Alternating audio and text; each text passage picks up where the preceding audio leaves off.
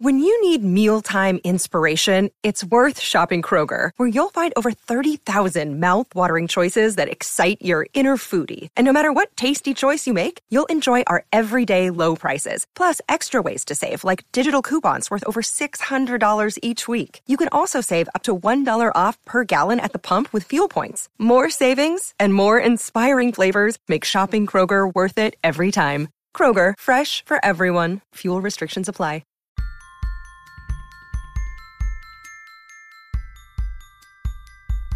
Are you creative?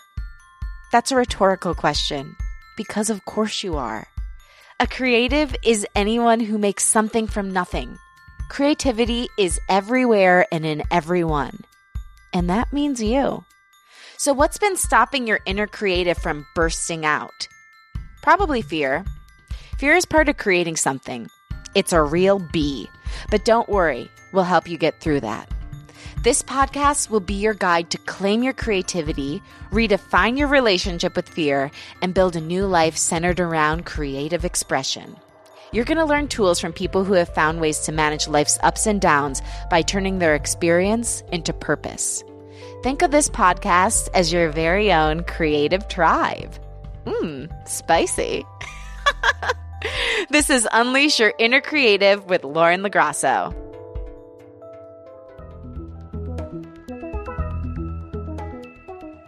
Hello. I just wanted to welcome you to the show and tell you a little bit about myself so I'm not just like some random lady talking to you. I am a creative. These days, I'm a podcaster. I'm a podcast producer. I produce the Goop podcast, Girl Boss Radio, Meaningful Conversations with Maria Shriver, and a couple other exciting ones coming down the pipeline. I also am a singer-songwriter and a SAG-AFTRA actress. I took a very windy, twisty path, but every single aspect of it has been creative, and I've had to reinvent myself a bunch of times. But what I've really come to believe over these past few years, especially these past few months, is that a lot of the world's suffering comes from repressed creativity. And I just realized that if we can even find more creative ways to deal with the mundane tasks of life, like even as disgusting as like picking up dog shit, like there's a creative way to do that. And so I wanted to talk to people about how to approach life more creatively, how to make creativity your filter through which you put every single action in your life through. Because if nothing else, it's just going to be more fun. And I just don't think that any of us should die with our music still in us. And I didn't make that up. I mean, would have loved to, but that was a quote by Dr. Wayne Dyer, one of my favorite spiritual teachers. I want to bring you guests ranging from actresses to accountants who have creative yet legal ways of looking at a tax return and getting the most amount of money back, to lawyers, to entrepreneurs, to musicians, to writers, to even stay-at-home moms who have a different approach to child rearing. What I'm saying is that there's artistry and there's creativity to all these different things. And maybe you've never viewed yourself that way before, but I know that you are creative. And so I want to help you own that label and figure out a more creative way to approach everything in your life. And also figure out a way out of fear, because fear is the biggest, am I going to say it? I'm going to say it, motherfucker around. And it's what keeps us from doing all of the things in our life that we know we're meant to do. It creates resistance. It creates self-doubt. It creates all of the bad qualities and experiences in life. I believe fear is the root of all evil. So I want to help us all, me included, because fear has been a big part of my life. Growing up Italian Catholic, let me tell you. I want to give us all tools on how we can get out of a place of fear and come from a place of faith and love and positive emotions. And it's not always easy, and that fear is going to keep creeping back in, but we can at least have tools to kind of put up a block between us and the fear voice. Let's get into it. Let's figure out how to unleash our inner creative. And thank you for coming with me on this journey. I hope that we can be friends, and I hope that I can be your sort of creativity coach and guide you through this process. And I just want to say I believe in you. So let's do it. Here we go. Jen Gotch is an entrepreneur, mental health advocate, writer, podcaster, and one of the most creative people I know. Though Jen runs a multi-million-dollar lifestyle brand, shout out to Bando, she's had a very twisty and, dare I say, creative way of getting there. And that's one of the reasons I wanted to share her with you, to show that creative success stories come in all shapes, sizes, and lengths. She's inspiring to those of us who are, or probably will be, late bloomers. Growing up, I wasn't like where I ever thought I'm a creative person, although I was totally creative as a kid. And I don't even think really realized that creativity was a thing until college. And even then didn't do anything about it. I wasn't like, oh, I'm creative, I should have a creative career. And then I think now, so many years into, like almost 20 years into like one version or another of a creative career, I think it's like when you crack that door open, there's a lot in there. Jen spent a bulk of her 20s figuring out her mental health, finally discovering, with a therapist's help, that she had bipolar disorder, anxiety, and ADD. She's now a mental health advocate and works every day to destigmatize the conversation around mental health. She's known for her very open and honest Instagram stories where she shares all of her ups and downs. From panic attacks to bouts of depression to business triumphs to trash dancing where she shows off her best dance moves in front of dumpsters. It sounds weird, but it's strangely uplifting. Jen's vulnerability makes everyone feel more okay to feel what they're feeling. When it comes to career, Jen has had jobs ranging from serving buttermilk at an old folks' home to being an extra on 90210 to food and prop styling to freelance photography and blogging. Looking back, probably the thing I felt the most was like just this immense pressure to grow up, to figure it out, to have financial stability, to like decide what my whole life was going to be. It wouldn't have even mattered if I had decided. I would have changed my mind 17 times. I already have. I'm 47. I'm pretty sure in 3 years I'll have a completely different life than I do now. And it's like how it should be. When she was 36, she co-founded Bando and went from making a couple of custom one-of-a-kind hair accessories to collaborating on a line with the one and only T-Swift, Taylor Swift, to selling the company and expanding into what it is now. These days, Jen serves as the Chief Creative Officer of Bando, which is now a multi-million-dollar lifestyle brand that creates and curates products to inspire joy. And that they do. In addition, she is currently writing her first ever book, and you know that page flipper is going to be lit. Is that how a young person would say it? Anyway, it's going to be a good book. Jen and I met through her podcast, Jen Gotch's Okay Sometimes, which I produce. The show is currently on hiatus, but there are a ton of amazing episodes on everything from emotional eating to business to self-doubt. I highly recommend it to any creative. Jen and I sat down at her house in early February 2019 with her dog, Phil, and her cat, Gertie, who you'll hear us reference throughout. They're really cute.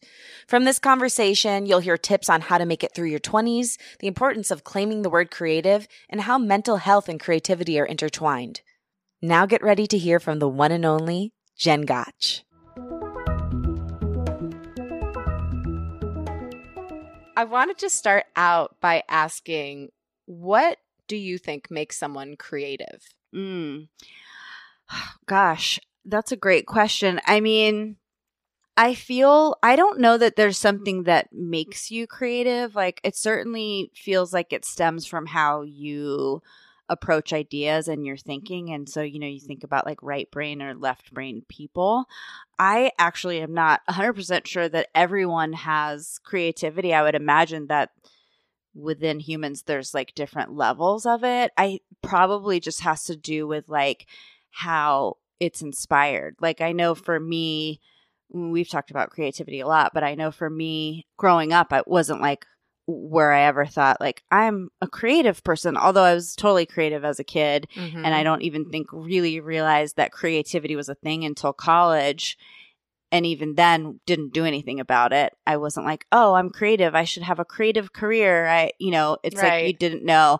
And then I think like now, so many years into like almost 20 years into like one version or another of a creative career, I think it's like when you crack that door open, there's a lot in there. But the short answer is, I feel like it probably has something to do with like your thought process and how you approach things. At least when I'm thinking about people that are less creative, I think they tend to be really linear and like not subjective.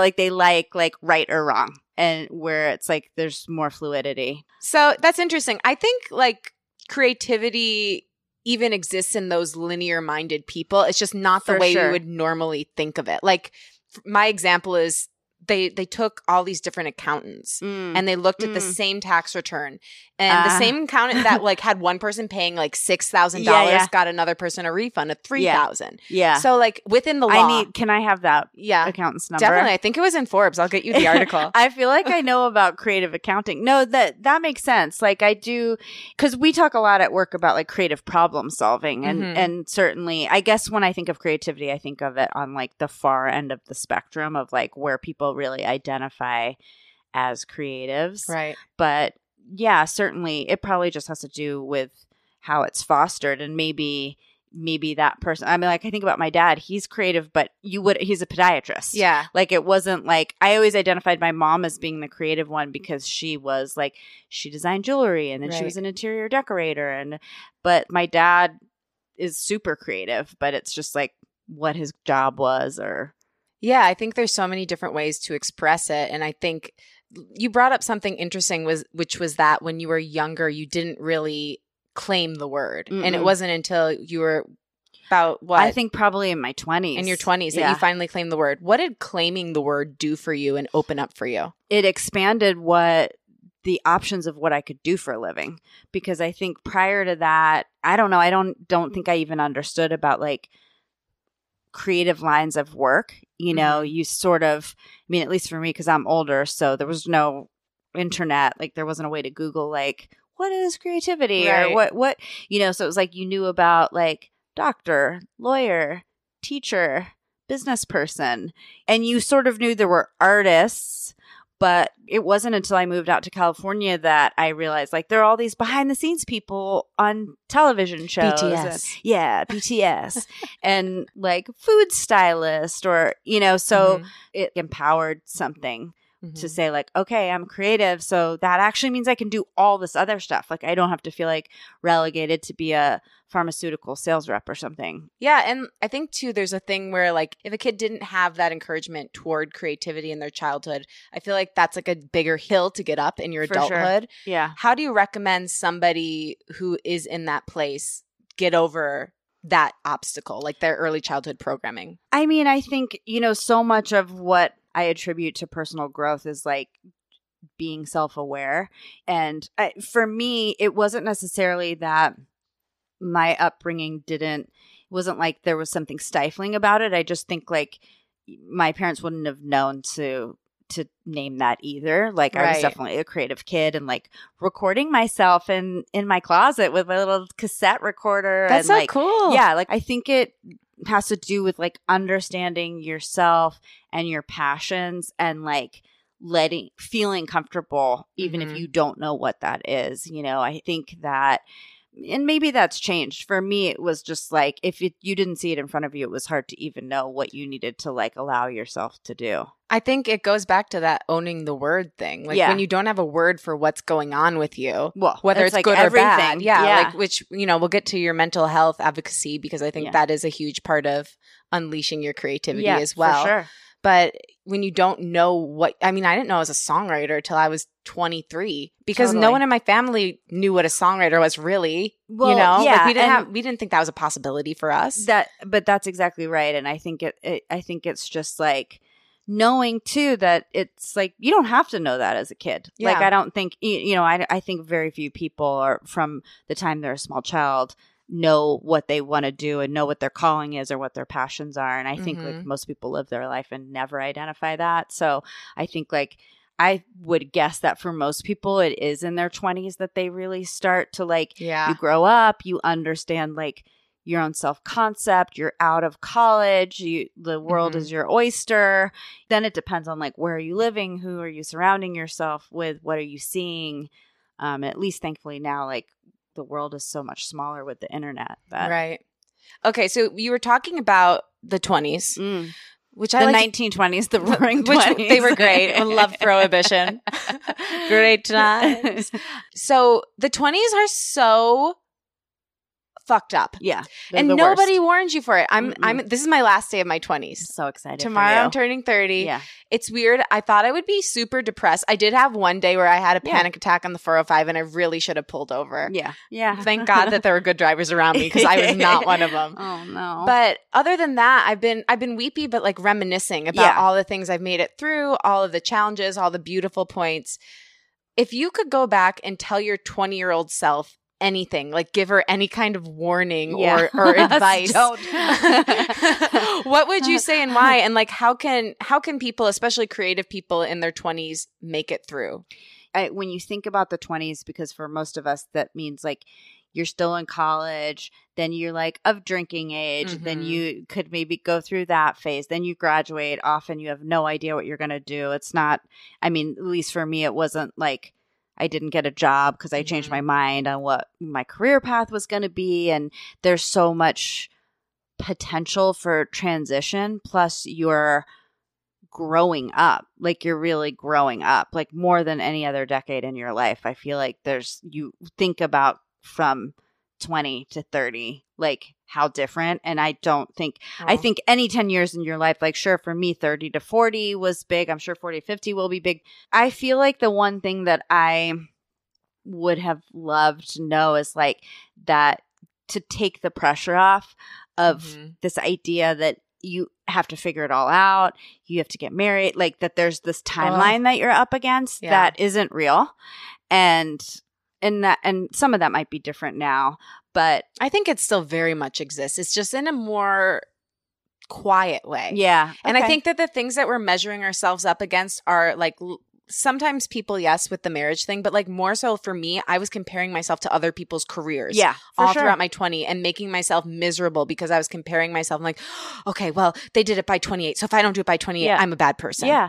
Or you're behind or whatever. And I think it's like, I mean, everyone's journey is different. Yeah. And so I feel like looking back, probably the thing I felt the most was like just this immense pressure to grow up, to figure it out, to have financial stability, to like decide what my whole life was going to be. And it's like, it wouldn't have even mattered if I had decided. No. I would have changed my mind 17 times. I'm 47. I'm pretty sure in 3 years I'll have a completely different life than I do now. And isn't that exciting? Yeah. And it's like how it should be. You know, I feel like the people I know that are locked into what they thought, all the decisions they made, the major decisions that they made, like in their mid-20s, early mid-20s, it's like, a lot of them are struggling now, you know, because you change. So I think I would say like try and remove some of that pressure that it can come,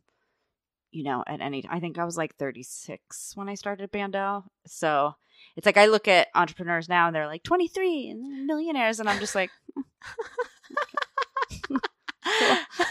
good for you. I'm not mad. No, I think that for me, the thing I've kind of come to realize and say about myself is that there's a lot of power in being a late bloomer. Yeah. There's a lot of buildup. And I think that late bloomers have something special to say that people who are 23, who are amazing and doing great things, won't have the same perspective because they didn't go through all of that pain and suffering. Yeah, I was just going to say pain and suffering, as awful as it is, I would say there's always a payoff in that. And so, I mean, the older you get, the more wisdom you have if you're paying attention. So there's no reason why you wouldn't be able to use that to your advantage. Definitely. That's all you have when you get older. It's just wisdom. I've got a pile of wisdom and nothing else. I may have these wrinkles, but I'm wise. Oh, you look like you're 25. That's nice. You're not close enough to me. If you were right up on my – I saw a video today and I was like, okay. Okay, girl. Cool. You're a lady. You are. I'm a very fanciful a real lady. So you were talking about starting Bando. You were 36. You've talked a lot about this. It's a really pretty incredible story and amazing what you have done with that company. I'm a huge fan. I sometimes think like maybe you did your podcast as a big ploy to get me to like buy more things for your start. We needed more sales, and I'm like, person. I know how to do it because I love it and I'm obsessed, and it has made me so happy. And knowing you in general has made me feel that way. And the company's a beautiful extension of that. But you've talked a lot about how you had an idea and a vision, but you didn't have like a business plan written out. What do you think the advantages are to going in sort of blind like that? And what are the disadvantages? Well, I mean, I would say the biggest advantage is you have no idea what you're getting into. So you don't have probably like the stress and fear of someone who actually understands that the odds are stacked against you and the commitment it's going to take. And so, you know, we didn't really have any of that because like we certainly had a vision, but it wasn't a vision for what it ended up being. It was just like, we just wanted to try and like make something and make stuff and sell it. So I think like not being hampered by that was really beneficial. And also like you kind of get to go with your gut. Cause I notice even now, you know, sometimes what I can bring to the table, even in a business sense, is like because I'm not relegated to things I learned in business school. I'm just like, what if we did this? You know? So I think like all of that was positive. I mean, all of that would be the negative too, you know, because you don't know. So it's like I had a lot of financial trouble because I didn't know, you know, I underestimated because like had someone been able to like, if we had a plan or if we were like, this is what it's going to take, I could have been more strategic about what I was doing. So I think it serves both. And it's hard either way, knowing or not knowing. Yeah, it's true. I always say the best thing and the worst thing about you are usually the same. And it's just a matter of degrees, you know? It's whether they're positively or negatively activated. Right. Yeah. I think that, you know, your expressions of who you are activated by something like some emotion or some interaction. And I think if it's like coming from a positive place or it's a positive thing, then the positive side of that of you manifest. And if it's like, if you're triggered, that, you know, like excitement can become anxiety. Right. You know, so it's just like different ends of the spectrum. But at least I think for me, like, because I agree that like my personality traits are great and awful, just depending on like how I get to my expression of them. Right. And speaking of anxiety, you are an amazing advocate for mental health. I know you've affected so many people. You've affected me so positively because you've allowed me to be a lot more honest about who I am, what I'm going through, the good and the bad. That's good. I really appreciate that. Now, how, for you yourself as a creative, how did really acknowledging what was going on with you, with your mental health, help expand your creativity? And what do you hope to do to help others do the same? I went for a long time not acknowledging it and not knowing what was going on. And it was in my early 20s that I had like my first diagnosis. And that didn't really coincide with my creativity. I think that for me, just in the same way that we're saying naming creativity, like to have a name that went alongside a feeling was really helpful for me to feel like it was real. Like I, you know, I mean, that's the thing like with you're mental less health. alone. Yeah. Or you just feel like, I mean, there's no real proof. So it's not like you're bleeding. So I feel like that helped. I think I think my mental health issues are actually probably what helped my creativity because like being bipolar, I mean, you have highs and lows, and the highs can be you get like a rush of ideas, you can get really impulsive, a lot of things that have always fueled my creative pursuits. So if I was like just leveled off all the time or just super sad, I wouldn't be able to do that. And if I wasn't anxious, then I probably wouldn't be hyper focused on getting something right and triple checking things and making sure it's great. So I think it's helped me along the way. So I don't know that it was like a catalyst for creativity, but I think I can tie things that have happened to me positively in my life that were due to something that was quote unquote wrong with me. But I would say for anyone, creatives or not, to figure out how to use that to your advantage and, you know, rather than feeling like now you've been burdened. And I would say, especially with creatives, I mean, there's so much oftentimes like pain and suffering behind creativity. And it's just a way, like an expression of that it's like maybe you use it to your advantage and you don't, I mean, you have to let it out. That's what creating is anyways, you know, it's like you're putting something out. So I don't know. I think they help each other. Yeah, definitely. I think they can go hand in hand. Like if somebody is in the middle of a deep depression or just a really painful time in their life and they're feeling creatively blocked because of it, what are some ways out of that? I try to understand my limits and I think there's a time to push through, and then there's absolutely a time to just like be like, now is not the time. Mm-hmm. I think sometimes our inclination is like, I'm just going to push through this. Right. And like what I'm does that feeling even mean? It's, you know what? I actually think it's a hard thing because depending on like your constitution, sometimes you do have to push yourself a little bit harder than you're willing to. But then sometimes like that's the absolute worst thing that you can do. And I know for me, if it's like a depressive episode, there's not going to be anything that I can do. And so I think as far as mental health goes, the more you know about specifically what your issues are, it was helpful for me, like to at least understand like these are the symptoms and like there's actually things you can do. Sometimes getting your mind off things does alleviate it. And then sometimes it's like, that's not a way to solve a mental health issue, and then also just understanding the difference between like situational depression versus and like clinical. chemical. Yeah. It's like, they're different ways. I feel like lately I've been really, really sad, and it's been really hard for me because it's not depression. And like, if you give me depression, I know exactly what to do with it. Like I've so trained in that, but I haven't spent, in the last 15 years, I haven't spent long periods of time being sad, like genuinely sad. And I was like, I actually don't know what to do. And because I'm in the middle of like a huge creative project, it's like I actually do have to find a way to like literally put it in a drawer for 6 hours a day and then come back to it at the end of the day, which probably isn't healthy. So that disregards everything, all the advice I just gave. Well, I feel like, we all have to be hypocrites sometimes. Yeah. It's the only way to survive. But like, what are some ways that you are managing to put it in a box? Because if someone's depending on their creativity for their life and they're situationally sad about something, how do you do that to get through? I can have like a very soldier-like brain, but I think just like I know it's like a giant muscle. I feel like it's like this. It's like The Rock, but in my brain. But not The Rock, the actor. The Rock, the actor. Great friend of mine. JK. Ditto.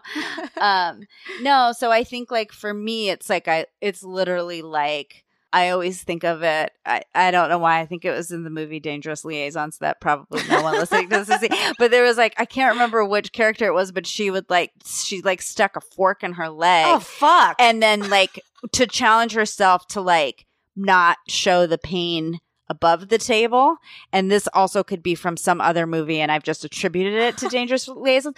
But I think about that a lot because I think that's essentially, it's like, metaphorical forks. Yeah, folks. metaphorical forks in my actual leg. No, like just I don't think that there's anything healthy that I do to fix it, because I think the only healthy thing to do would be to just go through it. But like when you're being paid money to deliver something at a certain time and then you inconveniently become sad, you have to do whatever it takes. So maybe that's like having the beer. Yeah. Like what it's like whatever it takes. A nap. Yeah. I think a well-appropriated drink can do wonders, if you don't have an issue with it. Yeah. I mean, even that's a slippery slope, because if you have depression, I know. Like, I think it's, but you know what the thing is like, I think it's good to know the pros and cons of everything. And then you have to figure out what's right for you at a certain time in your life, given the situation and what you have to do. And I mean, life is so complicated. So I don't think there's like something that's so prescriptive of like, this is what you should do. To me, it's like a constant exploration of what's going to work at any given time, because it's different a lot. You change, the world changes, their situations change. So it's like you have to go back to the drawing board. You've talked a lot about that at this point, about not being rigid, about being flexible. Obviously, you're sticking to what you believe in, but you're flexible within those beliefs. Yeah. How important do you think that is to having a successful creative life?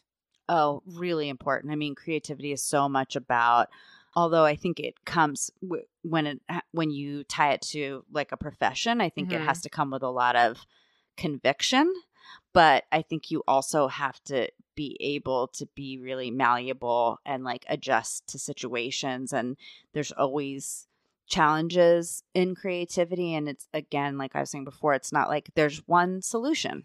So you just have to figure it out, crack the code. It's like there's 100 ways to solve it. There's 100 ways to ruin it.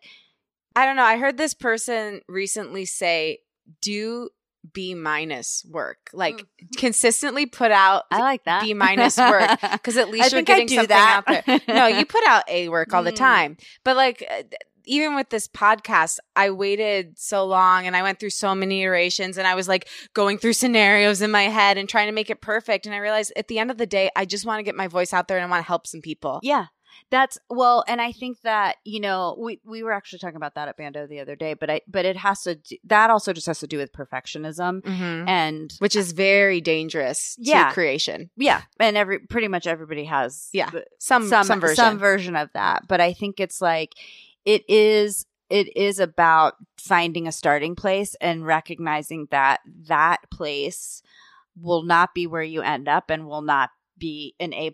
I mean, if you start out of the gate on a new endeavor at an A+, like you're winning. You're winning or you're losing, because where do you have to grow? Yeah. Well, I mean, that kind of pace, I don't know how you can keep that up. Yeah, you probably can't. You have to do other things. But I think it's like, especially when it's like project-based stuff, it's like you do have to just like let go. And I would say like creatively, something that I would think would help, especially if it's like personal endeavors, is setting due dates. Being like, no matter what, no matter where I am, like, okay, like let's say you're going to do your podcast. If you're like, okay, I'm going to give myself 3 months of prep time for this podcast. And then no matter where I am at that I know, you're right. I mean, the 3 months have come up a couple times though. That's the issue. I know, but that's what changed for me when I became like a professional creative. There's like accountability. Like you have to deliver this at this day. Well, how do you scare yourself straight when you are the one that is creating your accountability? I don't know, because I could never do it without that. But like, should you make yourself? I heard someone once say like you have to tell someone you're going to pay them on a certain day if you don't do something. Yeah, accountability. Yeah. So finding whether it's like, if you don't think you can hold yourself accountable, finding someone who will do that for you. Right. A friend or a relative or a stranger that you find on Craigslist. But then like, why are we motivated by fear? Why can't we just do things? Because we're just people. Ugh. I'm so sick of being a person. I know. Tell me about so it. annoying. I've thought about that a lot lately. I was like, I wish I could just be a dog. I was looking at Phil and Phil I'm is just amazing. Like, Phil is Jen's dog and he's just, what kind of dog is he? He's a mutt, but we think he's like a Labradoodle Terrier or something. He's just like a very handsome boy. Yeah. Are his eyes blue? No, but they're like a light brown, so they look like human boy eyes. Human boy. It's very wild. He does look like a human boy that's also a teddy bear. Yeah. No, he's like a puppet, but I was looking at him the other day in the depths of my sadness and after reading 8 gazillion self-help books, and I was just like, I just kind of want to be a dog now. I don't want to do it. It's just too complicated to be a person. Like, I fought the good fight and just like, or a marshmallow or just like something that's not a person. Oh, marshmallow sounds nice. Wouldn't so it be nice? Fluffy. And just sitting there in a bag with other marshmallows for your life. Hey, guys. Except someone's going to eat you someday. Well, but then it'll be over. But we're going to die someday too. So yeah, guess it's all the same. Exactly. Okay. So in summation, become a marshmallow. Good night. Thank you for joining us.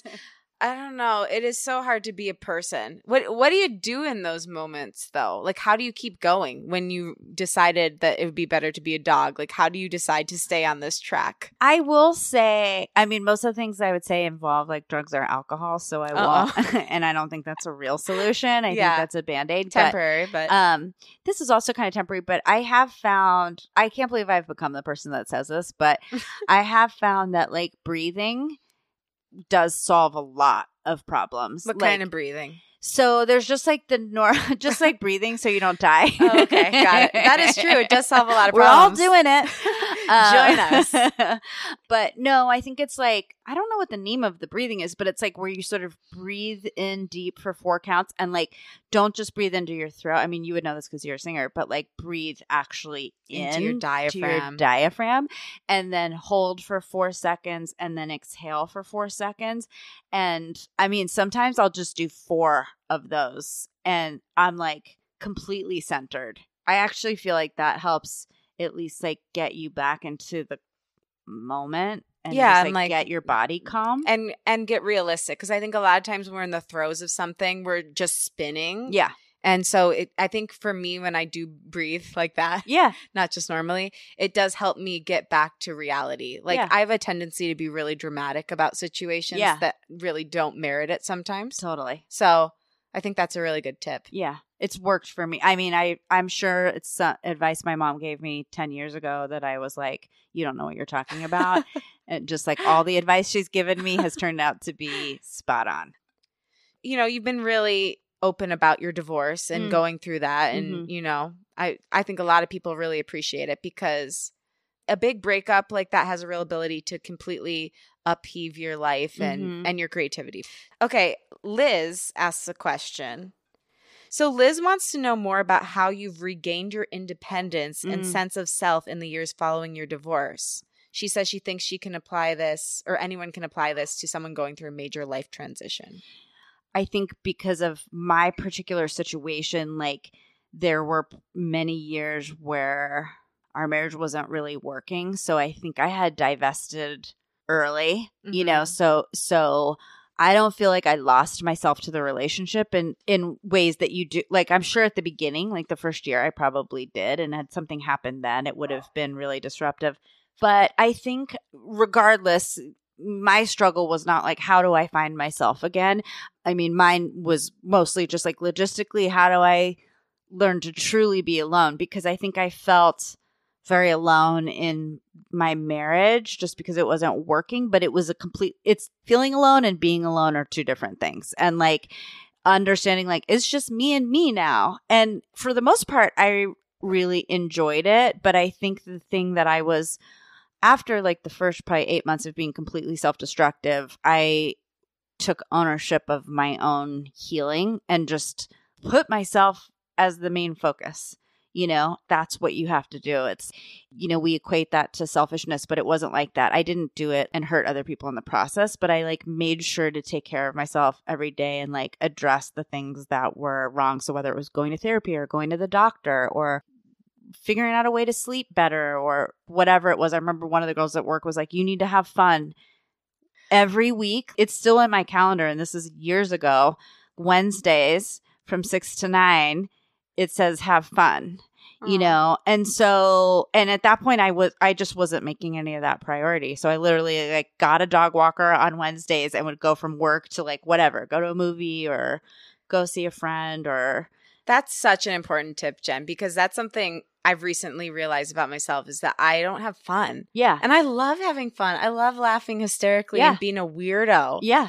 So you say the weekly date in 3 hours. Does it have to be, can it be with yourself or someone else? Does it matter? Be whatever you want. Okay. I mean, it could be just going home and watching a movie. Like it doesn't, I think it's like not about what it is. It's just like. The intention. Yeah. Mm-hmm. I really do. And I usually just delete it off the calendar now, but I'm very conscious of not getting so swept up in like the demands of being a grown up and like work responsibilities and like, cause that's an endless flow. You're never going to get that done. So it's like, I think I was depriving myself of that. Cause like there's work to do.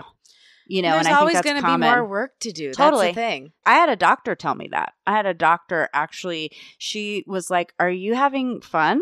Are you having any fun? I was like, what do you mean?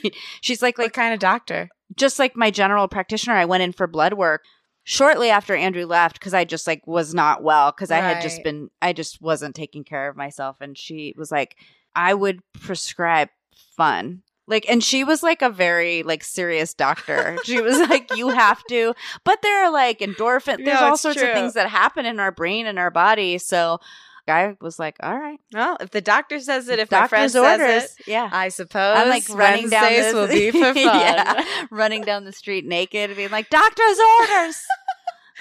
Speaking of fun, though, you talk a lot about the difference between being happy and being joyful. And you say choose joy. Why is that? Well, I think. And what is the difference? Well, okay. So the difference is happiness is a lot of times like external or outcome dependent. So like, this will make me happy. If this happens, I'll be so happy. Or like, those things make me happy. And I think it's not that it's a negative thing, but joy is something that we come equipped with when we're born. It's a very internal thing that we actually like possess that in our purest form. So it's like being able to access your joy. So there may be external things that help you access that, but the key is like being able to like live with that inside of you and like recognize that it's there. So it's just a much more powerful version of happiness. Like to me, happy, fun, all of those things fall under joy and they may encourage joy. But like if you have a direct connection to your own joy, it just deepens that experience. Like, I think it's hard. You know, a lot has to go right to be able, and in this day and age, as someone who's like, I know how to do it. And then like things turn around and go shitty. And then it's like, what? Well, I think that that's a good point, though, because no matter how much you understand something or even how much you've lived something, the fact is, if you're not vigilant about it, it can always go away. Yeah. Well, and like what we were saying, and I've been thinking about this a lot lately. And, you know, I go to a Reiki healer and she's very enlightened and I've been kind of going on this path. But a thing that she reminds me about a lot is that we're humans. You know, we may have a spiritual existence and a higher self and, you know, all of this pure, perfect things, but we're still human beings, flesh and bone, and we live on earth and we have iPhones and we have bills. And so it's like, if you're a monk and you've sworn off a lot of that and you have 8 hours a day to be calm and not talk and think about joy versus happiness and, you know, how you're going to stay centered. I was just thinking about actually becoming a monk. I mean, I've considered it. I was like, if that's the solution, sign me up. But I think it's just like, I do think it's a good reminder. And I feel like I've needed that a lot lately because I get very hooked on like, I can fix this, or I shouldn't have to feel this way, or like, I should just understand how to be joyful all the time. And it's like, I think you're lucky in this life if you get clarity on that even for a moment. And I think the idea of like being able to entertain those feelings in and amongst being triggered by something you see on Instagram is just like not possible because we're people. Right. That's why I tell myself when I'm crying all the time. Oh, God. I love the thing, whatever it is for any specific instance, that when you're in the middle of a big crying attack, get you out of it. That's a beautiful moment. Like the thing that snaps you out. What do you think that thing is and how does it do it? That's a good question.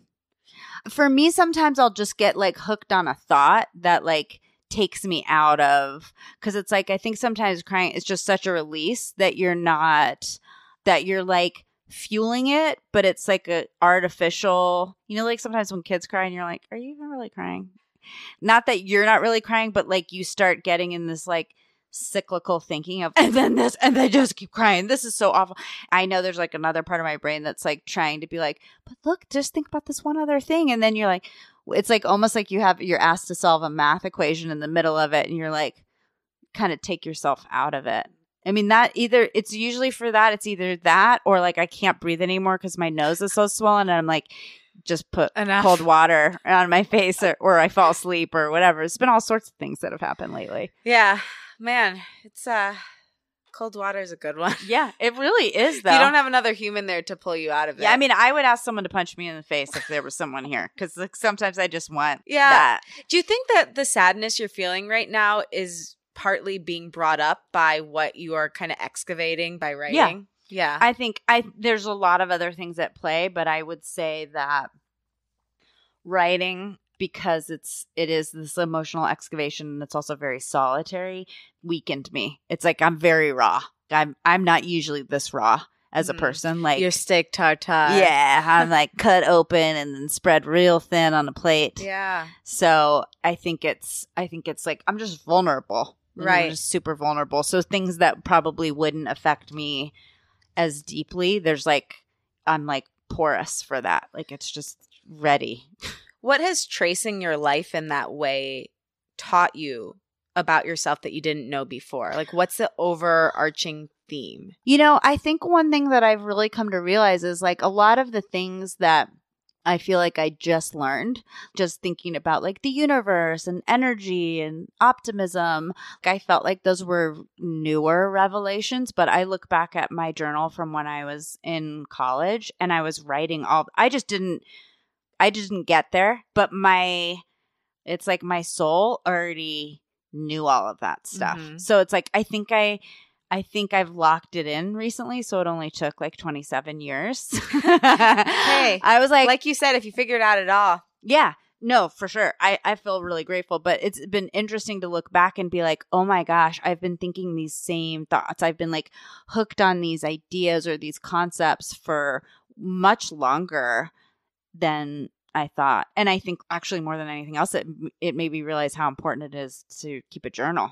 Because it's like I started doing it again. I mean, I'm writing a book, but I'm also like keeping a journal on the side because I'm like, oh my gosh. Because I'm like, well, if I live another 20, 30, 40 years, like I won't remember this. Like I won't remember this. I've never actually like committed to writing a journal. Oh, you I've should. done it and then I'll give up. Yeah. Well, I don't think I think like the idea of doing it every day is for a select few. I know. But then if I don't do it every day, I'm like, well, I should just stop. I know. But I think it's that all like or nothing mentality, though, I know. is like goes back to the perfectionist thing. Yeah. Like, do B- work, do a B- journal. Well, that's what they're saying is like that person is saying like give yourself permission to just like not be consistent or whatever. Like if you don't feel like journaling for 2 years, then don't.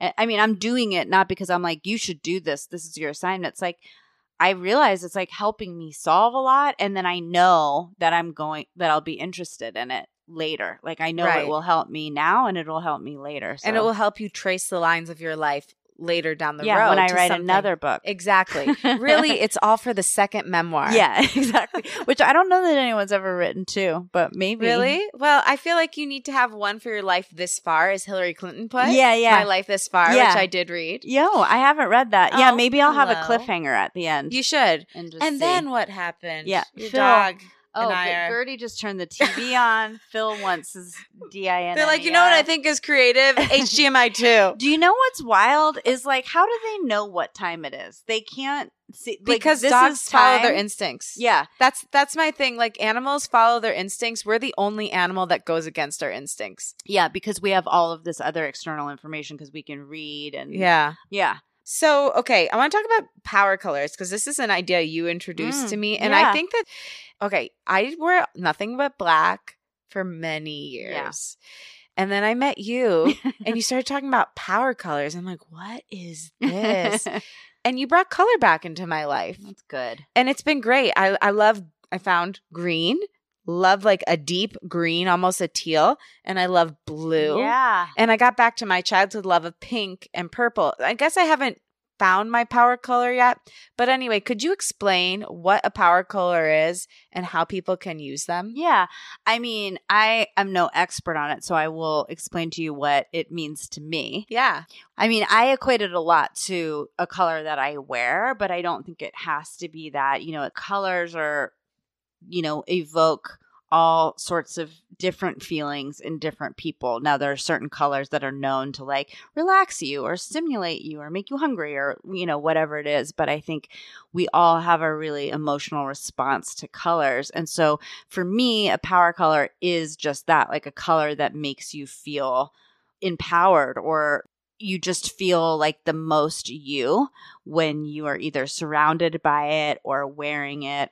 I've had lots of colors like that, but like I started like really gravitating towards yellow, like liking it every time I saw it.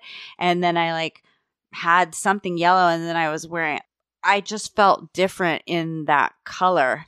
And so I think it's just a good exercise in general because then you start to, like you're saying, like you kind of, especially as you get older, I think we exhibit a lot of like self-limiting behaviors. Mhm. And so you forget that like there are these little cues out there in the world that can like make you feel certain things. And so I think it's just like a good way to be like, I mean, for me with work, because we work so much with color, like I really started to understand like there are certain colors that make me angry. Like, oh, like what? Like a wine, like a cheer wine, like a Burgundy makes me really mad. Like they won't show it to me at work. It's because it's like very on trend now, and they're like, keep it away from us. I forget Don't what show it the Burgundy. They named it something to trick me, and I was like, I can see though, right? And I was like, it's fine. It's just like it makes me really mad. Like I don't like how it makes me feel. Oh, that's a real thing. Yeah.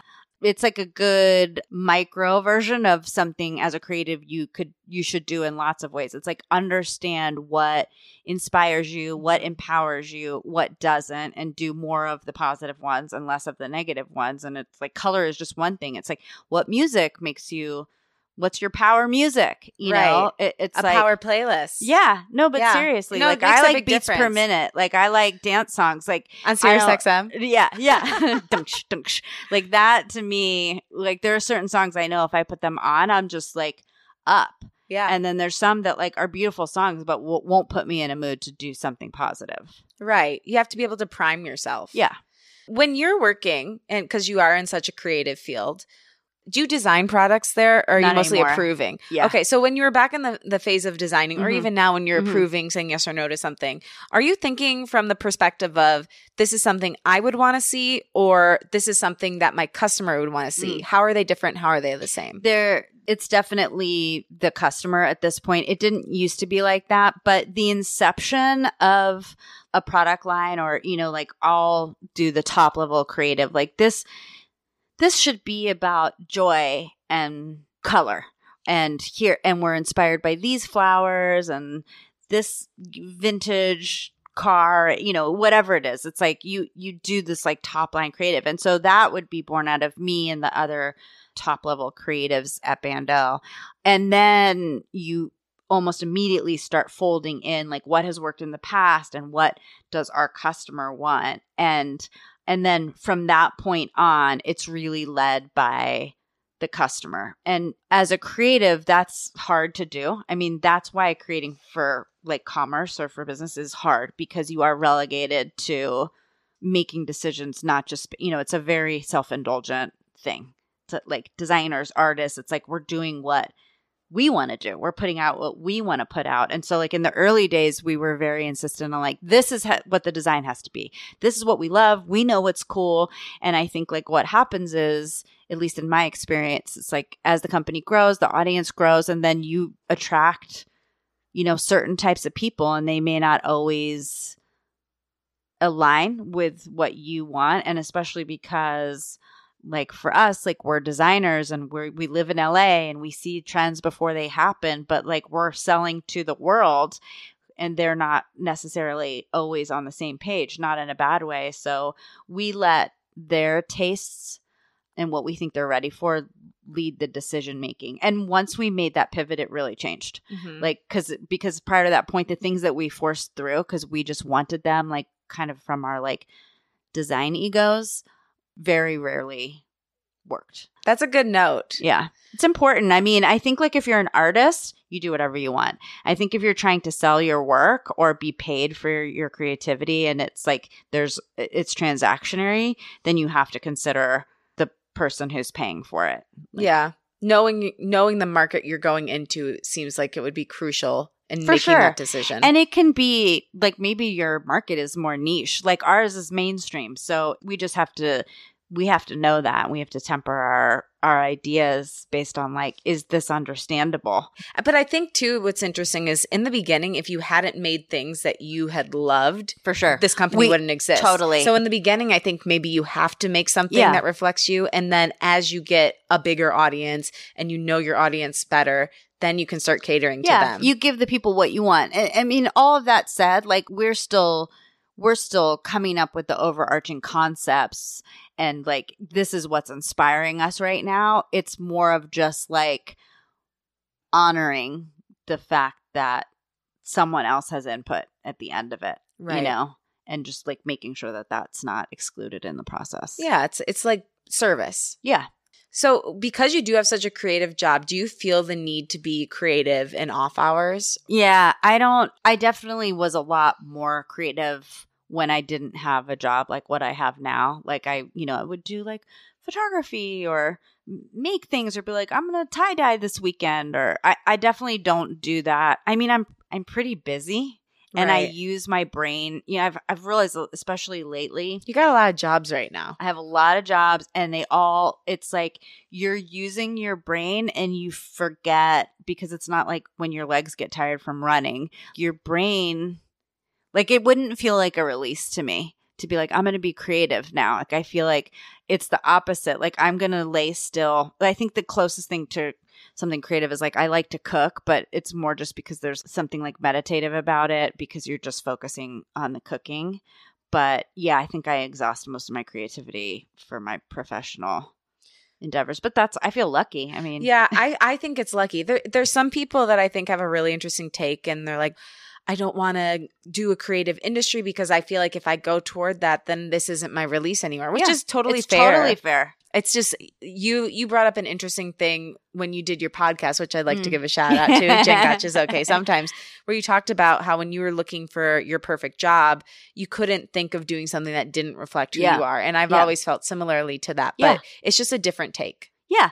Not everyone feels that way. And I think but I think if you are the type of person that does, when you can find a job where your creative strengths and your passions overlap and you get paid for it. For me personally, I can imagine turning your nose up at that because like we're expected to make money. Right. But I know a lot of people that, photographers that were like true like fine art photographers, but were able to have a commercial photography career, and it killed them because they felt their art was being tampered with. Right. And so I think it has to do with who you are as a person. For me, I think I'm just as passionate about like having a career as I am creating art of whatever type. So it's like, it feels great that I got the opportunity to marry that up. But that is the kind of marriage I can get behind. Exactly.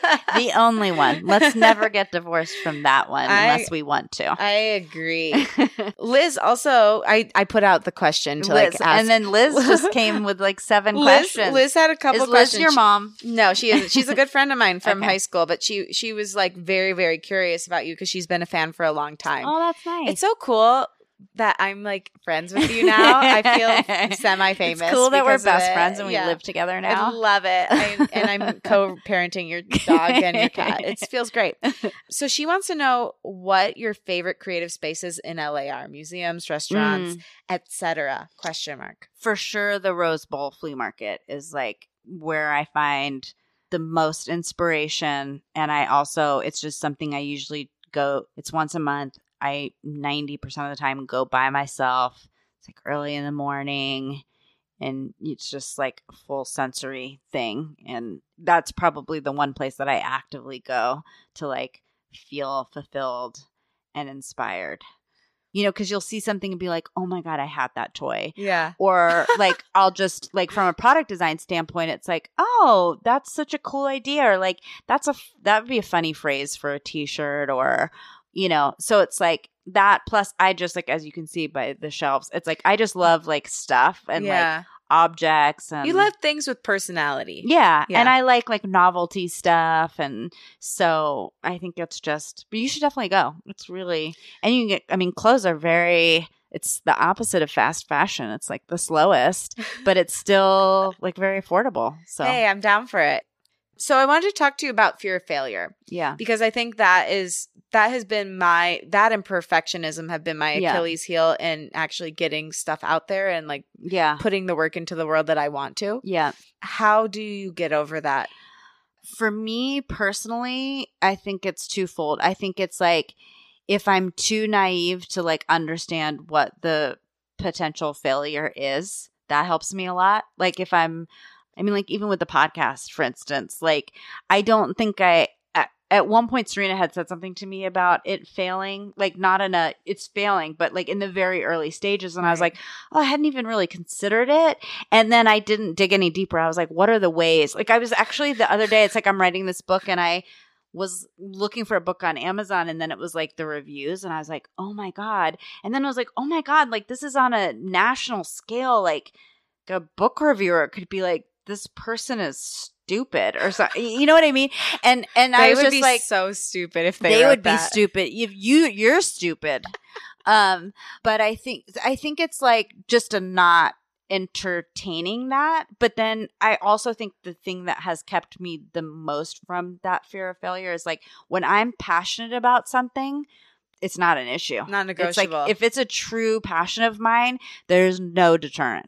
Zero. Like it's going to happen and it doesn't matter what the risk is, you know? And I think that's one of the ways I can clearly tell that I'm passionate about something when I'm like, I mean, sometimes it's almost flagrant. Like I should, you know what I mean? That's why I need an agent and a manager because I'll just be like, it doesn't matter. Yeah, I think that that's a really, really good point because if you can focus on the passion that you have for something versus the adversity or the fear that you feel is wrapped up in something, then you know that you're on the right track. Yeah. You know, there's always going to be fear with doing anything. For sure. But I think if you're riddled with fear, then you have to pay attention to that. Right. I think a lot of times, even with this little creation I'm putting out there, I think a lot of the fear that I had in the beginning was founded because I wasn't prepared. I was just like not giving it the care that I would give to a show that I was just producing. Yeah. You know, I was just like, well, I'll just put it out there. But I didn't have an idea that was actually useful. Yeah.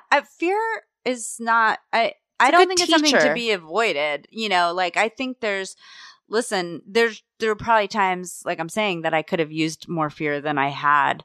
But I do think like manageable fear could be an indicator of something real. It's just the same as like me being afraid I'm going to be murdered all the time is probably unfounded. But like if it's like I'm walking through a dark alley and I hear footsteps behind me, then that's like a fear that is there to help me. Yeah, and so it's reasonable. It probably has to do with like identifying the difference between like just an anxiety that has nothing to do with anything or like a fear that's actually something you need to pay attention to. Yeah, it's a difference between intuition and anxiety. Yeah. Yeah. So I think that creativity has a lot to do with the inner child. And I think about 5-year-old Lauren a lot and, you know, trying to do her proud. So if 5-year-old Jen or whatever Jen you think of as your inner child was standing in front of you right now and looking at you and all the things you're doing, book. Yeah. You have an amazing podcast. You have an incredible business. You've affected so many people positively with your creativity. What do you think she would say to you and why? That's a good question. You know, I don't know that I've even thought about an inner child or what that is. I mean, I feel like she'd probably be super excited. I know she didn't know what she wanted to do. I definitely thought I wanted to be a waitress for like the first 8 years of my life. But I think, you know, I fantasize a lot about, man, if I had only known what my strengths were at that, you know, like doesn't mean that I would need to get into be an author at age 8, but like at 5 or whatever, like being able to, it'd be cool if there was like a piece of paper you could give your parents and be like, just FYI, these are the things I'm good at. These are things I'm bad at. You won't find it out maybe ever. But if you could just like point me in the right direction, you know? So I feel like she would probably just be like, that's really cool. That I kind of wish you were a waitress, but but that sounds okay too. Yeah, you failed. You were for a minute. You failed miserably, but like that seems cool that you got to like express it. And I also feel like I'm still I mean, I'm not the most mature person on the planet, so I'm probably still very connected to my your trash can dances. Self. I feel like are your inner child. Yeah. My mom said I used to do. She had said something about it the other day because she was like, "You used to do stuff like that a lot as a kid." You know, she said she was talking about me as a kid versus me as a teenager versus me now. And what did she say? Well, she was just like, as a kid, you were so like liberated, like you would. You know, they'd be having dinner and I would like pull everyone into a room and like do a whole dance performance. And I was like, not a good dancer or, you know, and then she's like, and like most kids, you know, you get into like middle school, high school, and then you start like really worrying about like how you look and what other people think. And, you know, she's like, you really kind of like went into yourself. And it was hard to see because you were so free. And then she's like, now strangely, you're in your 40s and you're just like putting it all out there, you know? So, I mean, I think And I know why, because it's like you just get to a point where you're like, I'm never going to make everybody happy and like whatever. Well, you got back to her. Yeah. I do think in a way, Yeah. I think, but in a way that's not oblivious, in a way that's Mhm. like, I understand what's going on It's and I don't intentional. care. Yeah. Yeah. Like, I care what people think, but not enough to stop me from doing something I want to do. Right. Yeah, I was thinking about that thing with the waitress too, because I usually ask people what they want to be when they grow up. I happen to know that you did want to be a waitress, and you did fulfill that dream at 14, was it? But I do think that there's something interesting in that, because there's something similar to what you're doing now that was connected to that dream of waitressing, Yeah. which is, I think you serve people. For sure. You're in the business of service, and you create things to help people be happy. Yeah. Ask people what And they want and bring give it to joy. them. Yeah. Yeah. And so I think in that way, your 5-year-old would be really excited that you've become a waitress on a much grander scale. Yeah. We're just giving her so much credit for being so. I'm just thinking like she wasn't that smart to know that. But yes, we'll pretend that I think she's super brilliant. smart. And I think you're That's brilliant. nice. And I want to thank you for being with me. Of course. I'm glad And we got to do this. Me too. I just admire you with everything that I am. And I Aw. really appreciate you and look up to you so much. Thank you.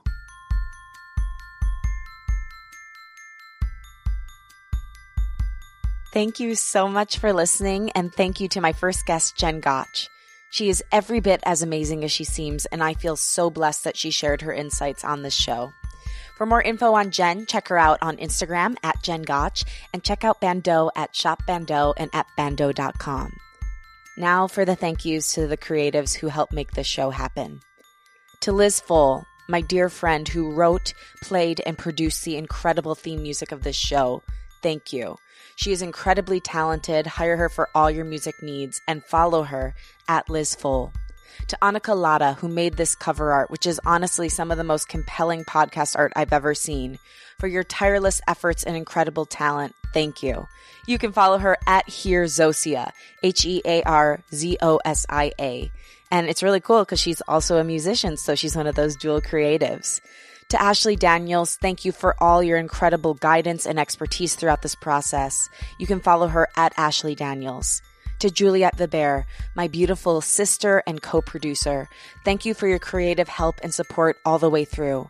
I'm so proud of you. Thank you for believing in me and for not letting me give up on myself even when I really wanted to.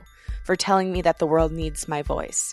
Everyone needs a Juliette, and I appreciate you more than words can say. And most importantly, to you, the listener, thank you so much for joining me for this first episode of Unleash Your Inner Creative. Without you listening, there is no show and there is no creative community/tribe. I appreciate your support and I hope you will let me know how I can support you. I believe in you and I love you more than words can say. Remember to subscribe, rate, review, and tell a friend about the show. That's how we'll grow, and that's how we'll keep getting more incredible creatives to add to our tribe. And let me know what you think by reaching out to me on any social platform. I'm at Lauren LaGrasso and at Unleash Your Inner Creative. This is your show, and if you have any thoughts about it, I want to hear them. Now get out there and unleash your inner creative. The world needs your light. Talk with you next week.